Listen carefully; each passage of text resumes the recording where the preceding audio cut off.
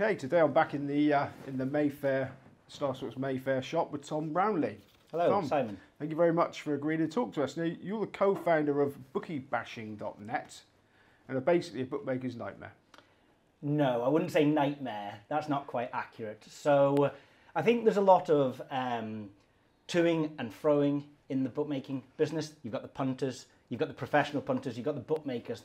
And because money is associated in it, there can be a lot of aggression, a lot of people trying to hold on to their slice of the pie. I don't really see it as Nightmare on Elm Street, what we're doing. I think it's a little bit more like a musical. It's a call and retort kind of thing at Bookie Bashing. We're sort of like the Blues Brothers. The community is the band that's, on a mission from God. And yeah, the bookmakers are just trying to send us to Juliet and we're trying to stay out. So no, I wouldn't say that we're a nightmare. Okay, so I'm going to talk just a little bit about your background and then forward it. So you studied algorithms at university, Right? but you didn't put them to work straight away with gambling. You put them to work working for the government. Well, I did 7 years postgraduate research, and that was publishing journal papers, going around the world, talking at conferences, and really doing a lot of hard research into the field of decision making in mathematics. So this is multi-attribute decision making, how to make optimal decisions. And also prediction, because it was in the field of infrastructure. And so from there, I went to work in Westminster and specifically on the M25 infrastructure. And we would predict how the M25 would deteriorate. And we would advise to the government, if you spend money here, then in the long term, the life cycle is more optimal than not. And there's a lot of comparisons between that work of prediction and decision making as there is in betting, in gambling, in poker, and in sports betting as well. Okay, now you have to forgive me here, but algorithms, we hear a lot about them. I'm sure there's a lot of people out there like me that don't know much about them apart from the fact they're a clever computer program. So can you tell us in layman's terms, what is an algorithm? They're not even a computer program, they're just a set of rules. It's a set of rules for how you solve a problem. So you have a problem, and a lot of what we do are mathematical problems, and so an algorithm just states, follow these certain rules and you will get from your data sources to some sort of output, to a decision that says, have a bet, don't have a bet, this is value, this is not value. And algorithms take a lot of different forms. You can have algorithms such as genetic algorithms. They're a branch of what people call artificial intelligence, but essentially they're searching through hundreds of thousands of different options or millions of different options, and they're just trying to find the best solution. Or you can have slightly easier algorithms, which essentially say that horse behind us is 10 to 1. That's not a bet. No bet. So they have different forms of complexity. Okay, so it sounds like they're perfect for betting. So when did you start to utilise your knowledge of algorithms into gambling? When I was broke, funding my way through that research at university on the stipend of £6,000 a year didn't provide the best life. And so back in those days, the online poker world was a lot easier than it is today, primarily because it was open to the American market. And you could target certain tables to start making some money on online poker. And the algorithms really that in the decision making that formed a lot of what I was doing. This is back in the day where you're looking at certain ranges of poker hands and saying, how often should I be betting these, checking these, raising these, folding these? And that led to sort of a lot of this, back in these days before a lot of the theory was online, I started working on how do we come up with solutions to these mathematical problems that are profitable in the long run. So was your first foray into gambling poker, or were you interested in that before? Yeah, no, poker was my first foray. It was, I was a losing sports bettor at the time because it was recreational and there was no thought that went into it. But poker was something that I was able to make some decent money from online, started playing live around the Midlands, and then went over and played live in America. You suddenly realize that playing live is a little bit easier. But again, it comes down to a lot of reviewing exactly how lucky you're running. Because when you're winning, you can be winning because you're good and doing the right things. You can also be winning because you're bad and you got lucky. And so the mathematical framework comes into, were you lucky or were you good? you know? Yeah, and then you told me before we did this interview that you got to a fairly high level, sort of £10,000 sort of buy-ins or whatever. So, but then you started sharing your knowledge. Why did you do? Yeah, I mean, this comes back to the academia, which really drives people to sharing information, sharing knowledge. There's a lot of drive in the engineering industry of getting people together in conferences and discussing ideas. One of the worst things in the engineering industry is collaboration. You often get things going wrong and everyone starts blaming each other. And so there's a huge drive for get together, have conferences, publish your papers, get them peer reviewed, have people go through them and critique them and say, you know, I like your idea, but this doesn't look right and this doesn't look right. Now in the gambling world, that doesn't exist so much. There's something called the tragedy of the commons. The tragedy of the commons is there you are betting on your particular edge and you're making some money and it's great. But now a few people have heard about it, so they come and they graze on the grass as well until there's so many people grazing on the grass that the land is no longer viable and all the sheep die. Or in the gambling world, so many people are betting on it, the bookmaker notices that he's now losing some money, or your poker player opposite you realizes that it's got a leak and they patch it. So it's not intuitive to share information in the gambling world, in the poker world, or in the sports betting world. However, I came from a background where sharing information was paramount. And so I started trying to drive a lot of strategy sharing and mathematical framework sharing on sites such as the 2+2 poker forums back in the 2000s when they were very, very active, and start getting a conversation around, okay, by sharing this information, we are making everyone a little bit better, but I'm now going to encourage you to share your information and to critique me, because maybe you'll see something in me that I'm doing wrong that I can improve. And it's that kind of relationship that you really want with people, because no one can figure all of this out by themselves, unless you're Patrick Veitch, perhaps. But for me, definitely, it was beneficial for me to go, I've got a few good ideas and I'm going to share them with you, and I'd love to hear your feedback on my ideas and your ideas as well. And I've found over time, the more you share, the more you do attract people towards you that will share, you know, their good information with you. Okay. This is my ignorance again. One of the things you shared was an equity graph. What's that? So an equity graph takes very many forms. Traditionally, it's a time series, and you would put a betting strategy onto a time series, and you would predict how much money you would make or lose over time with this strategy. But I like to take it a little bit further. So I can give you an example of a golf equity graph that I like to produce just now. So in a golf tournament, you may have 160 different golfers ranging from 9 to 1 up to 1,000 to 1. And they all have relative strengths. I mean, there's a lot of statistics around driving accuracy, greens in regulation, strokes gained off the tee, and so on and so forth. And you can take everyone in the field and compare them to each other. And if you do this, if you compare all golfers to each other, you can plot a graph and you can kind of identify what's known in portfolio theory as an efficiency frontier. This is a boundary of golfers, and all of them are good relative to everybody else in their price range in the field.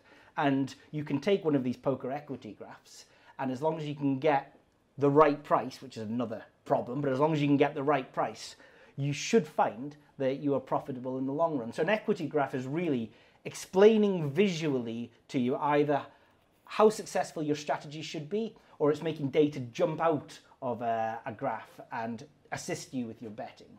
Okay, so at what point did you realise that working on the M25 was a waste of time and you needed to get into this gambling lark?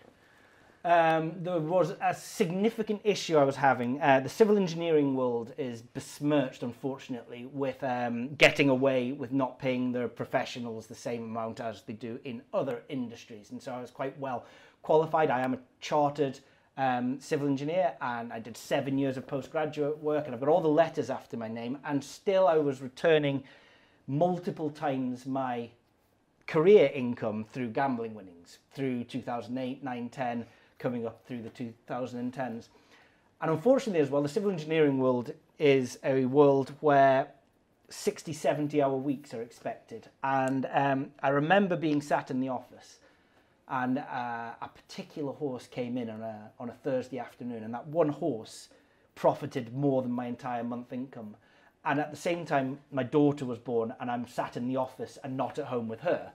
And it no longer made sense to me. I actually asked my director, I said, can I take 9 months sabbatical from work to figure out what I want to do when I grow up?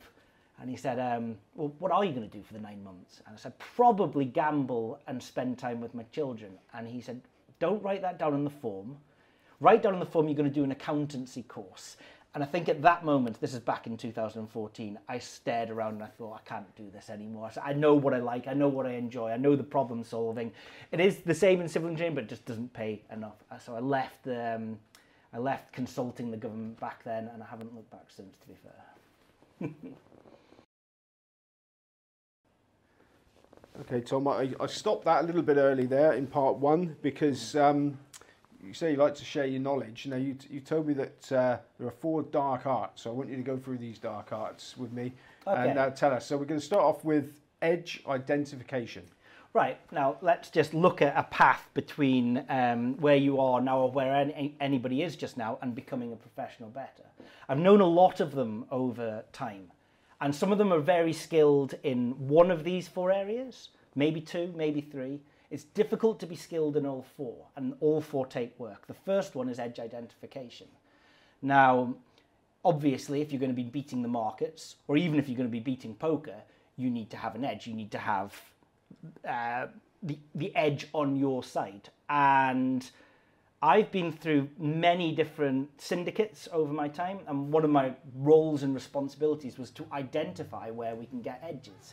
And edges come and go over time. Sometimes edges come and you just ruin them. One of the big ones that we ruined, I mean, you can loosely categorize them into, in this country, we benefit from each way exploitation, which most people will be familiar about. There is chasing steamers and hopping on them, making sure that you get the right price, and basically utilizing the power of smart money. So when the price is coming down, as long as you can get in early enough, there's no skill in that. You're just following other people's intelligence. But I think the real big thing is pricing things up yourself from first principles in edge identification, because in order to, most of the time when, for example, there is a good price, the bookmaker can either be cutting it or comparing it against the exchange, or if they're a top price outlier, then it's not very sustainable betting on this long term.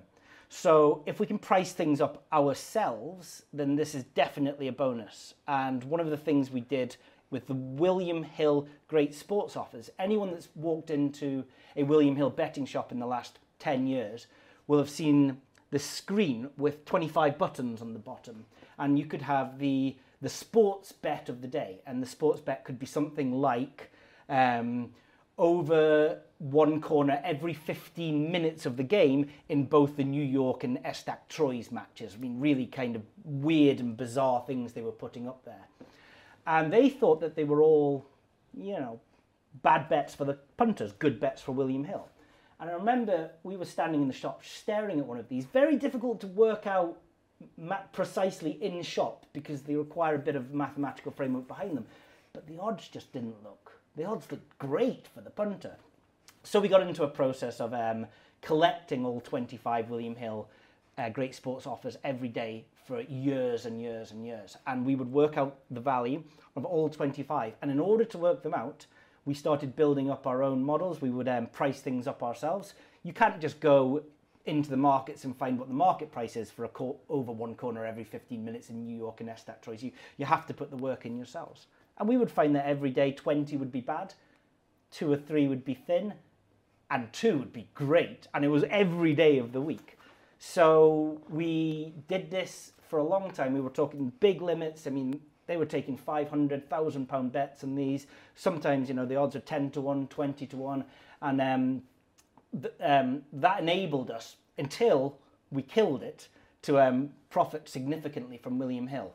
Unfortunately, if you walk in now, you'll still see the hardware with the 25 buttons, but you'll no longer see the William Hill Great Sports Offers. We take full responsibility for that, and we do apologise to anyone that was hitting them hard. So the first dark art, take some responsibility, price things up yourself, and identify where your edges are. Okay, the second dark art, everybody moans about getting on. Well, of course, people moan about it, but remember, this is a game. I mean, there's a theory in poker, or there's a component of poker that, let's say I'm in my opponent's shoes and I get Queen 10 suited, and I push all in, and then I look down, and I would have done that if I was my opponent. This is critically important. I'm looking at my opponent. If I was him and I got Queen 10 suited, and I would go all in, and I'm looking down, and I see a pair of 10s, and I think, well, I'm going to have to call, and I call, and I see Queen 10 suited. I can't immediately think you're an idiot. And if I lose the hand, I can't just smash my tripod against the wall and think, what was the guy doing with Queen 10 suited? You have to put yourself into the other person's shoes, and you have to say, if I was him, I would have done the same thing. And a lot of the times with the bookmaker, if I'm the bookmaker, I don't want to take a single penny out of me. So the first thing everyone, I think, needs to do if taking their betting seriously is to stop worrying and moaning about restrictions and difficulty, and start focusing on the problems of how are you going to get on. If you're betting at soft bookmakers online, you have to understand that's not a reasonable way to be betting professionally and sustainably over the long run. There are solutions to shop bookmakers. Look up and down the country, there are shops. There are shops down every single high street. There's plenty of value in these shops, and they're traditionally a lot easier to get money down on anonymously, and higher stakes with fewer restrictions. And then the next one being, of course, exchanges. Exchanges can be full of markets that are biased, that have value seeping into them, and rather than just sitting around worrying about how to get on at soft bookmakers, maybe it's easier to focus on how can we improve our shop game, how can we improve our exchange game, and then if we do solve those problems and we do have access to online soft bookmakers, we suddenly realise there's so much value there that is so easy compared to the first two things. It's shooting fish in a barrel. Right, staking optimally. Yeah, so staking optimally is critically important, especially if doing this professionally. I have a mortgage to pay and children to feed. So £5 and £10 bets at evens aren't really going to be doing me a lot of favour. So I have to stake as high as I possibly can without going broke. And this is important because I could put all my bankroll now, all the money I have in the world, on the next race. But if it loses, then I'm in trouble. And I speak to a wide variety of professional bettors, and no matter how high they stake, they always ask the question, am I staking high enough? And this can be boiled down to looking at different staking methodologies. You could be betting a unit win, a unit loss, a Kelly staking strategy. So unit win, every bet wins £1,000. Unit loss, £10, and every bet, doesn't matter the odds. And Kelly, you're changing the stake based on the perceived value of your bet. Now, unit loss sounds like a stupid one. Why would you bet £10 at evens and £10 at 100 to 1? Well, two reasons. One's logistics. If you're putting a lucky 15 on with 4 different horses in a shop, you don't want to be sitting down with a calculator in the shop trying to do some mental gymnastics of what the perfect value staking is for that. In fact, you're killing volume by trying to be a little bit more precise. So in some situations, unit loss is actually a valuable way of staking. Most of the time, Kelly is a good way of staking where, you know, if I'm offering you 6 to 4 on a coin flip, you probably want to be going down to the cash machine and taking most that you can afford to take out and betting on that, because that's not an opportunity that you're going to be seeing very often.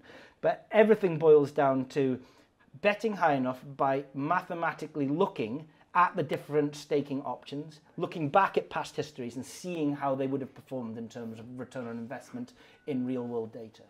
Okay, psychological management.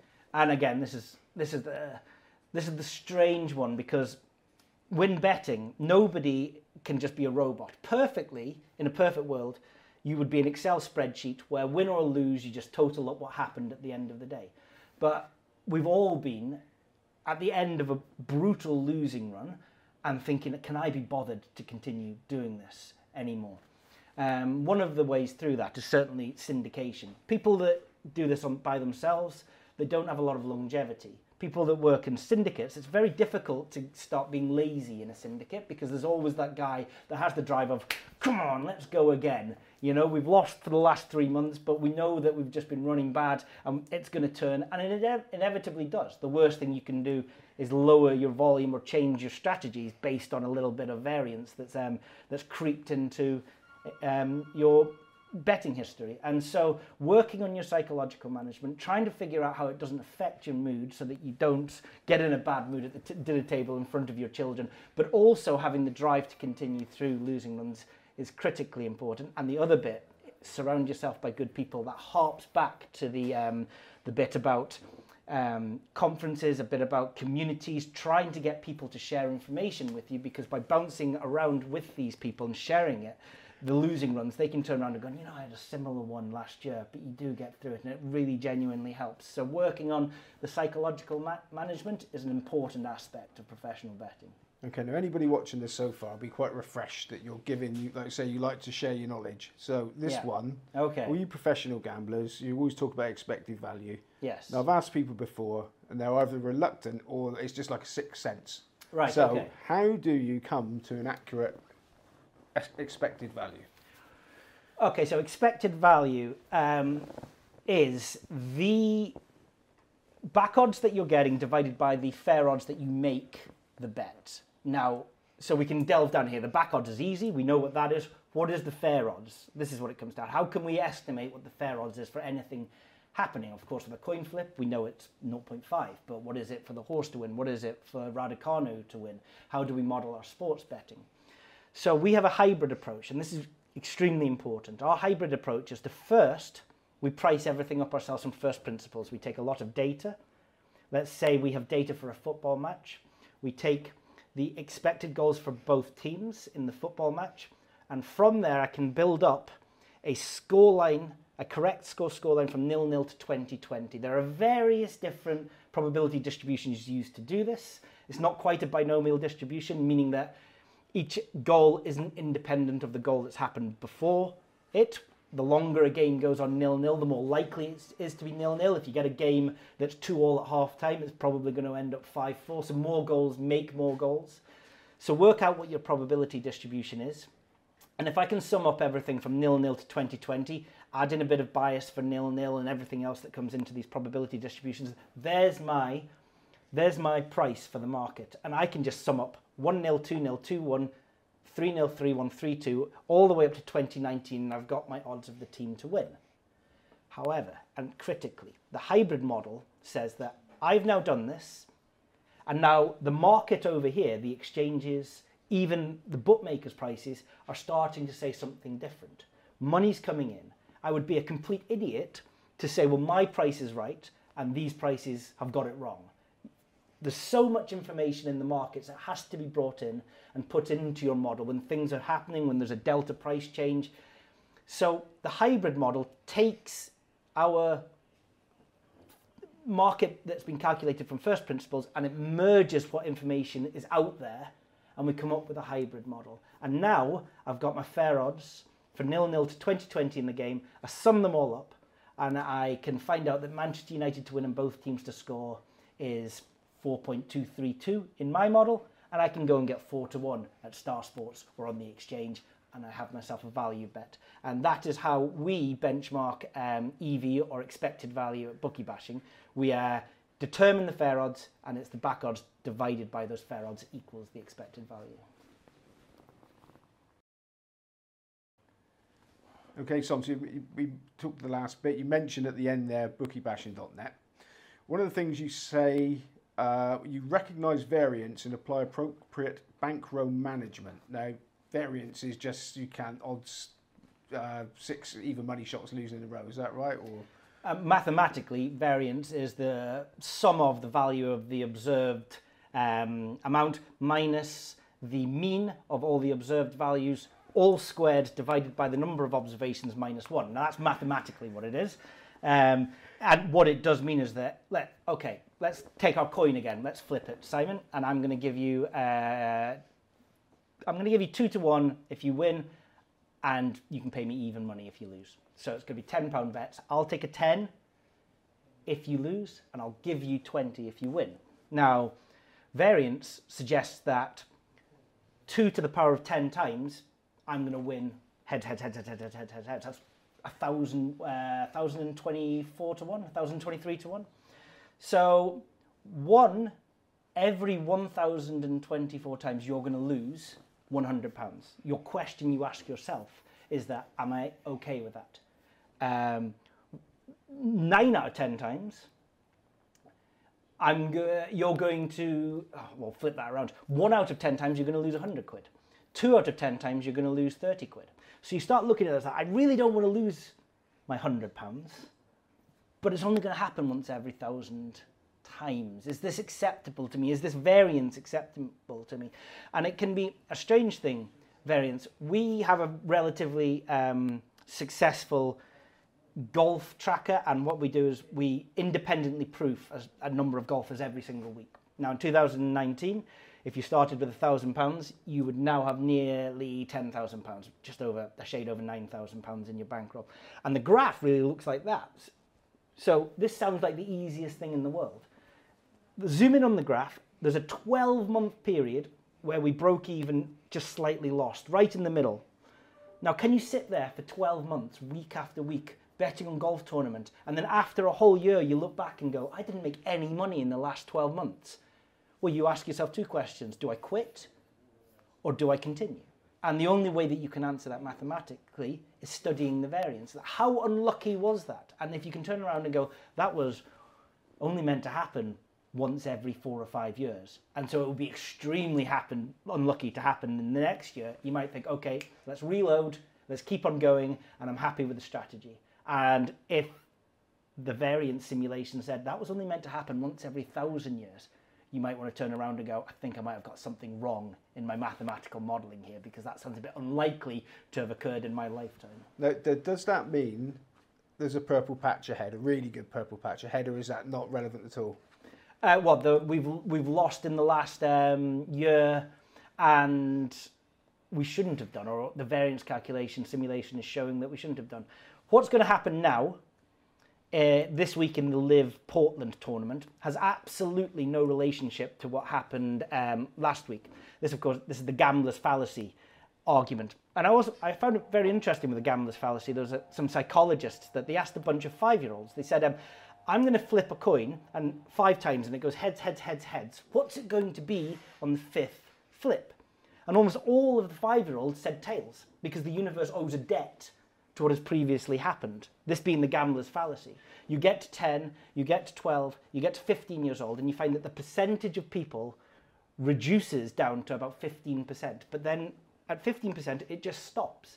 And forever in life, 15% of people will still say, it'll be tails next time, thinking that what's about to happen has a relationship with what's happened in the past. Perhaps this is something to do with, it's an argument that may need to be, I think, brought to the surface in terms of problem gambling and things like that. But certainly, looking forward, your historical events, unfortunately, that losing run means nothing. All you can do is continue trying to make your best solution, your best decision-making with the information that you have at hand. Okay, and you say that you compound value whenever you can. Right, okay, so 2 singles. This one's 105% EV, and this one's 105% EV. So I take both singles, I've made 10%. I've added the 2 together, right? But if I compound and multiply them together, I've made 10.25%. When you multiply 2 different plus EV bets together, the product is more than the sum of the parts. Now, this can work really well in your favor in the same way that bookmakers like to push accumulators. Negative EV bets compound on the bookmaker side, positive EV bets compound on the professional punter side, with the added bonus that Matt Trenhill was telling me he did a study of, this was for some bookmaker or some sports betting service, a study of what indicator is the number one indicator for determining if somebody is a sharp customer or not, and it is the placing of singles. So people that place multiples tend to be recreational. Well, as a professional punter, we've got 2 things in our favour now. We're compounding the value, we're creating money out of thin air, we're turning water into wine, whilst simultaneously avoiding detection and avoiding restrictions. And all of a sudden, compounding value is our best friend. And so through football coupons to Lucky 15 horses to even golf tournaments where I like to take the PGA winner and throw it in with the DP World Tour winner, compounding value has many benefits and very few side effects. Okay, now you also said that you're not tipsters, but you benchmark your bets against appropriate sources. How does that work? Transparency is key. So I mean, we all laugh, I hope, at Twitter tipsters, but anybody that says, I think Manchester United are going to win tonight and 3-1 is a good price, the first immediate reaction should be why? What data has gone into that? Where are you benchmarking it? How have you come up with the fair odds? Where is the algorithms in the background? So what I always like to do is I don't just like to provide bets. I make sure that the data source from which I've got my bets is referenced and live. So I have databases for corners, goals, cards, 180s and darts and all these things. And they're all live and they all move as the market moves. And if at any one time you want to come and take a bet that I've suggested, you can drill all the way down into the data and make sure that you agree with the data. If you don't agree with the data, don't take the bet. That's the personal responsibility. So first of all, we're not tipsters because we provide the data from which we have determined that these are good bets. And then secondly, all of our calculations and methodologies are open, they're transparent, they're written up, and they're available for sort of criticism, sort of positive criticism. And so that, I think, benefits in a lot of ways because, you know, there have been occasions we've simply got something wrong. We can't ever get everything perfect every time. And the benefit of having all of these things transparent is somebody in the community sticks their hands up and goes, guys, that doesn't look right. And that benefits all of us because we can then go and fix it. Which brings me nicely on to going back to your backstory. Your generosity sharing your knowledge for free online led to you being approached by syndicates, which I assume ended up being a profitable experience for you. Yeah, I mean, the syndicates are definitely not an easy way of making money, but they certainly make money in an industrial fashion that is almost impossible to do by yourself. I was actually in a early sports betting forum posting some equity graphs, and 24 of us formed a WhatsApp group. Again, this wasn't quite the syndicate, but we were all starting to share information a little bit more privately than on a public forum. And I don't know if you've heard the birthday paradox, where if there are 23 people in the room, it's 50-50 that 2 people will share a birthday because of the pair 2 trade-offs between everyone's birthdays. And when there's 24, it's now odds on. And because there were 24, I happened to be having a few drinks on it could have been my 28th birthday. And I said to someone, I will put a lot of money down that 2 people in this group share a birthday. Someone took me up on that bet. Everyone had to get their IDs out, which was a bad mistake on my part because with syndicates, these people have access to a lot of IDs and so could have rigged the result against me. And as it transpired, I lost the bet, but I won favour with a chap who I'm meeting actually after this interview, who runs a number of syndicates, and I got involved with them, mostly working around edge identification and modelling and things like that. Okay, now these syndicates were primarily hitting the shops. Did you sort of get Sure. involved with the nitty-gritty of that? I have done it occasionally.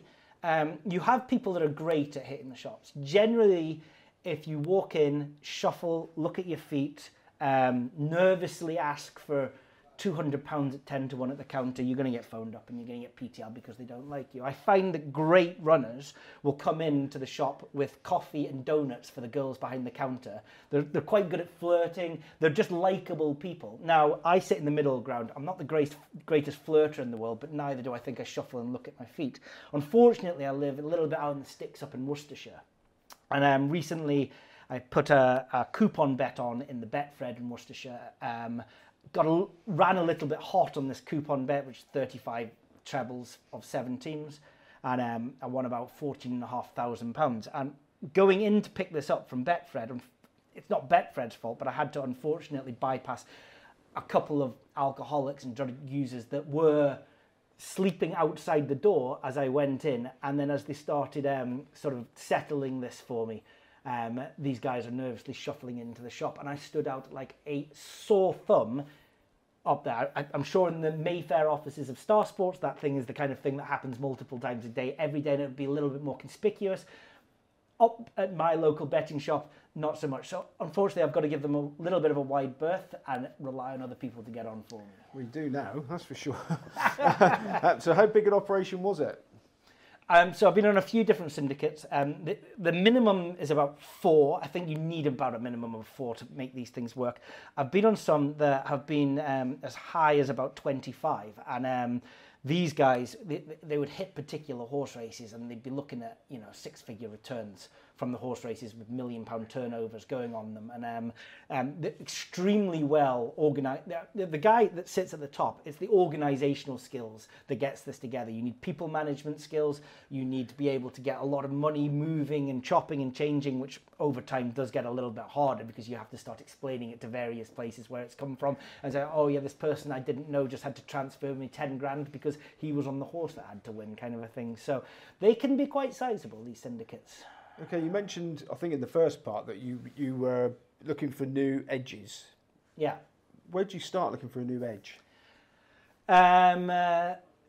You start by staring and staring and staring at the odds that are available. So nobody can come up with an edge without knowing what markets are available to identify. And one of the things we have to do, again, at Bookie Bashing is we have to split edges into things that can take sustainability and money being placed on them and things that cannot. So one of the things that always intrigued me was the requester bets, the what odds paddies, the pick your punts, the your odds, these same game multiples or same game parlays that exist in football games. These are the kind of bets that the bookmaker loves them because they think they're all bad, but there are tens of thousands of them for every game. And from that perspective, just those two facts, there are tens of thousands of them for every game, and the bookmaker thinks they're all good for the bookmaker.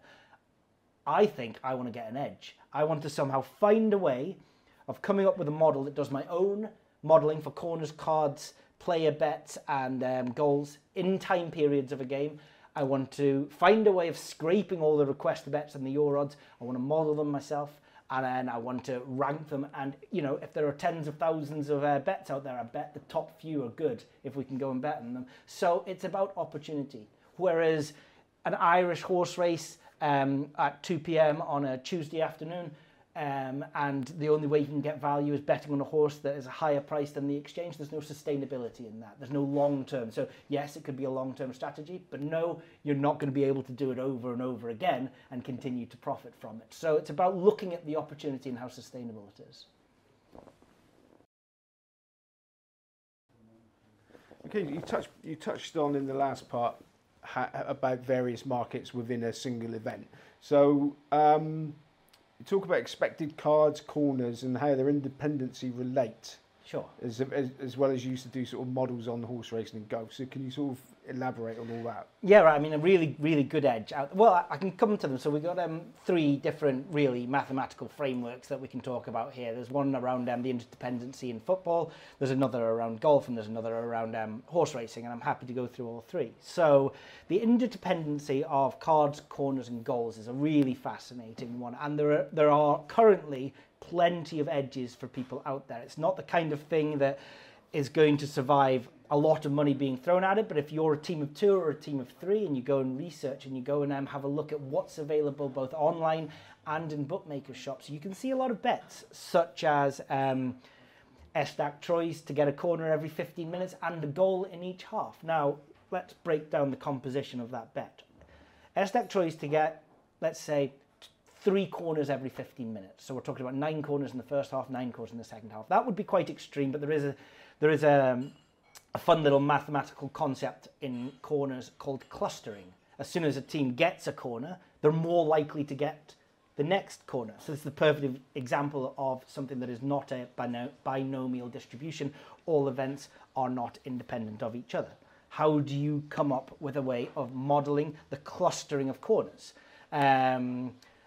Now, if Estac Troyes are going to get 9 corners in the first half, some people would argue, well, they must be getting loads of goals because it's all attack, attack, attack. Actually, there's a reverse thing going on. The goals aren't going in. That's why they're getting the corners. The keeper's making the saves. And so you find that the more corners a team has over their expectancy, the fewer goals they will have in their expectancy. And there's a relationship. And you can't just take corners and multiply by goals. You have to start combining the relationships between a team getting more corners, and you've got to say, if they get more corners, they're not going to get many goals. Now I'm going to add cards in. How do cards relate to each other? Well, if a team gets cards, you could argue that the other team is now going to be likely to get cards because there's fisticuffs and there's aggression on the pitch. And flip that on its head, if something fundamentally changes, like a lockdown, and there is no crowd in the stands, the cards for both teams can, well, we did see they reduced to a 10-year low in the Premiership and the top European leagues, but that also has a knock-on effect. It dropped down the number of goals and the number of corners. There was just low action. Everything's related. And so the interdependency comes up with a set of models of how do we relate corners back to cards, how do we relate goals, and then critically, how do time periods come into play? What's going to happen in the first half? Is it completely independent of the second half? Or if the team is 1-0 up or 2-0 up at half time, do they have a reason to protect the lead? Now, if they're not independent, we need to go down the route of Markov chains, which is going to be a whole interview by itself, Markov chains.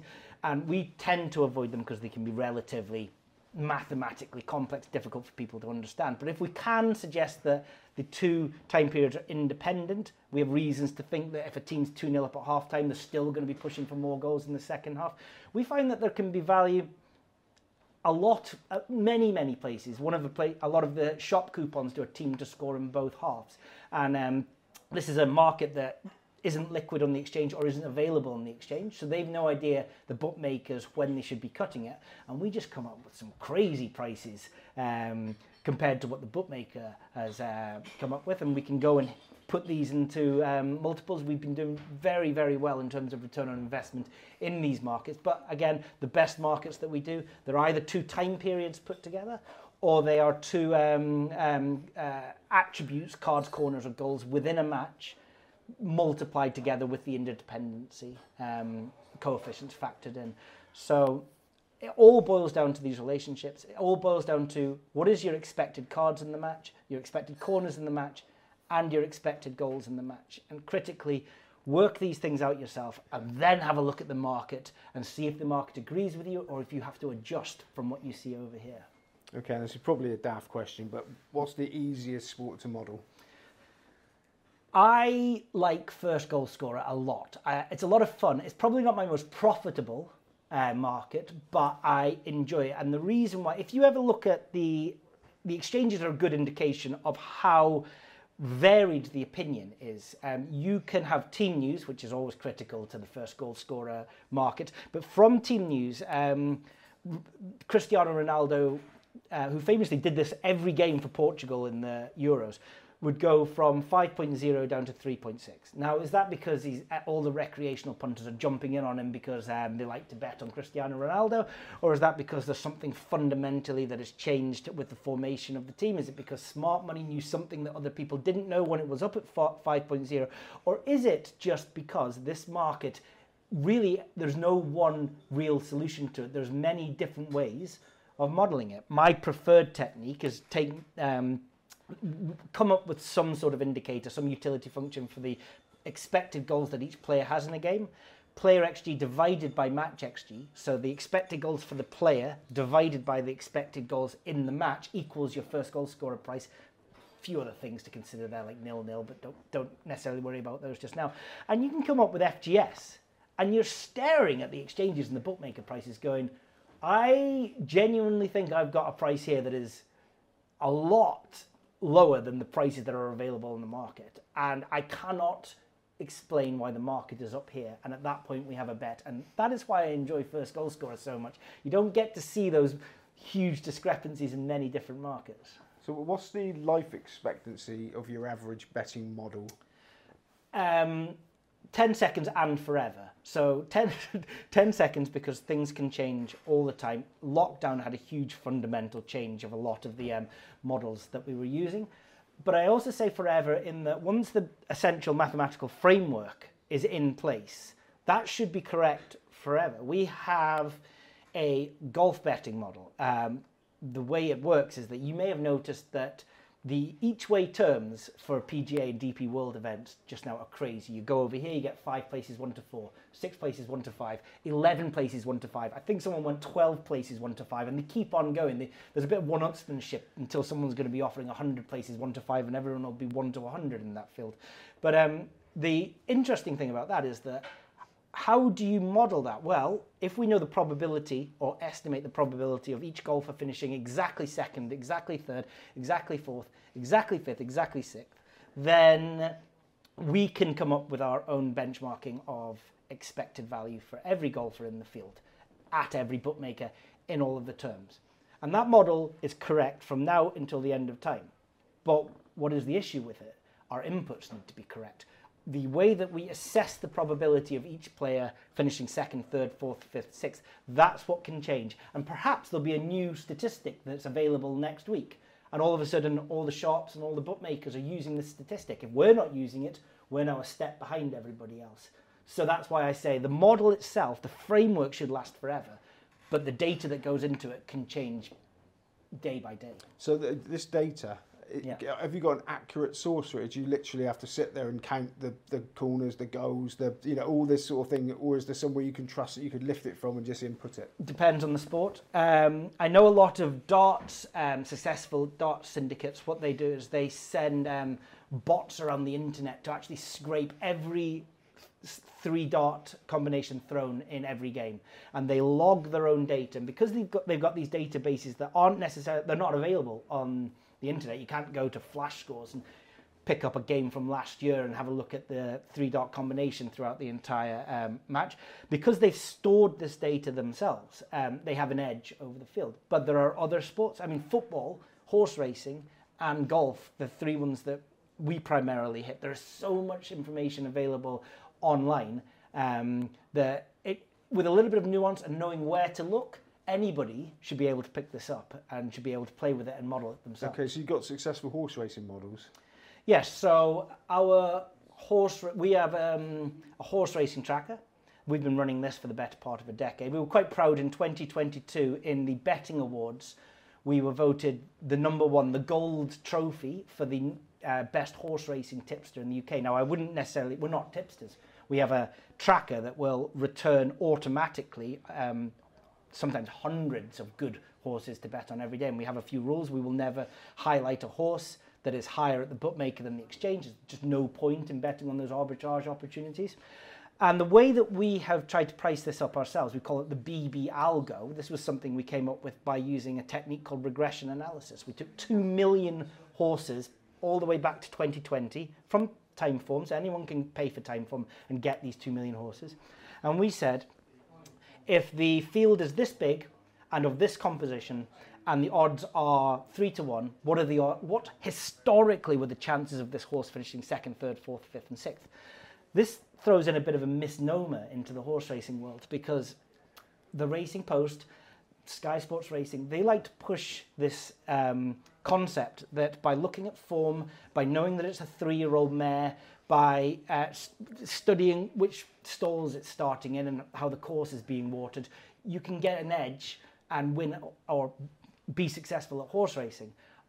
From a sports fan point of view, I couldn't tell you the difference between Red Rum and Shishkin. I don't really know what blinkers are, but I do understand the mathematical components of regression analysis and each way betting. And through doing that, we've had a horse racing tracker over the last 50,000 plus EV horses that we've documented. We have a return on investment of over 5%. I challenge anyone to do better than that. Okay, now we'll talk about bookiebashers.net.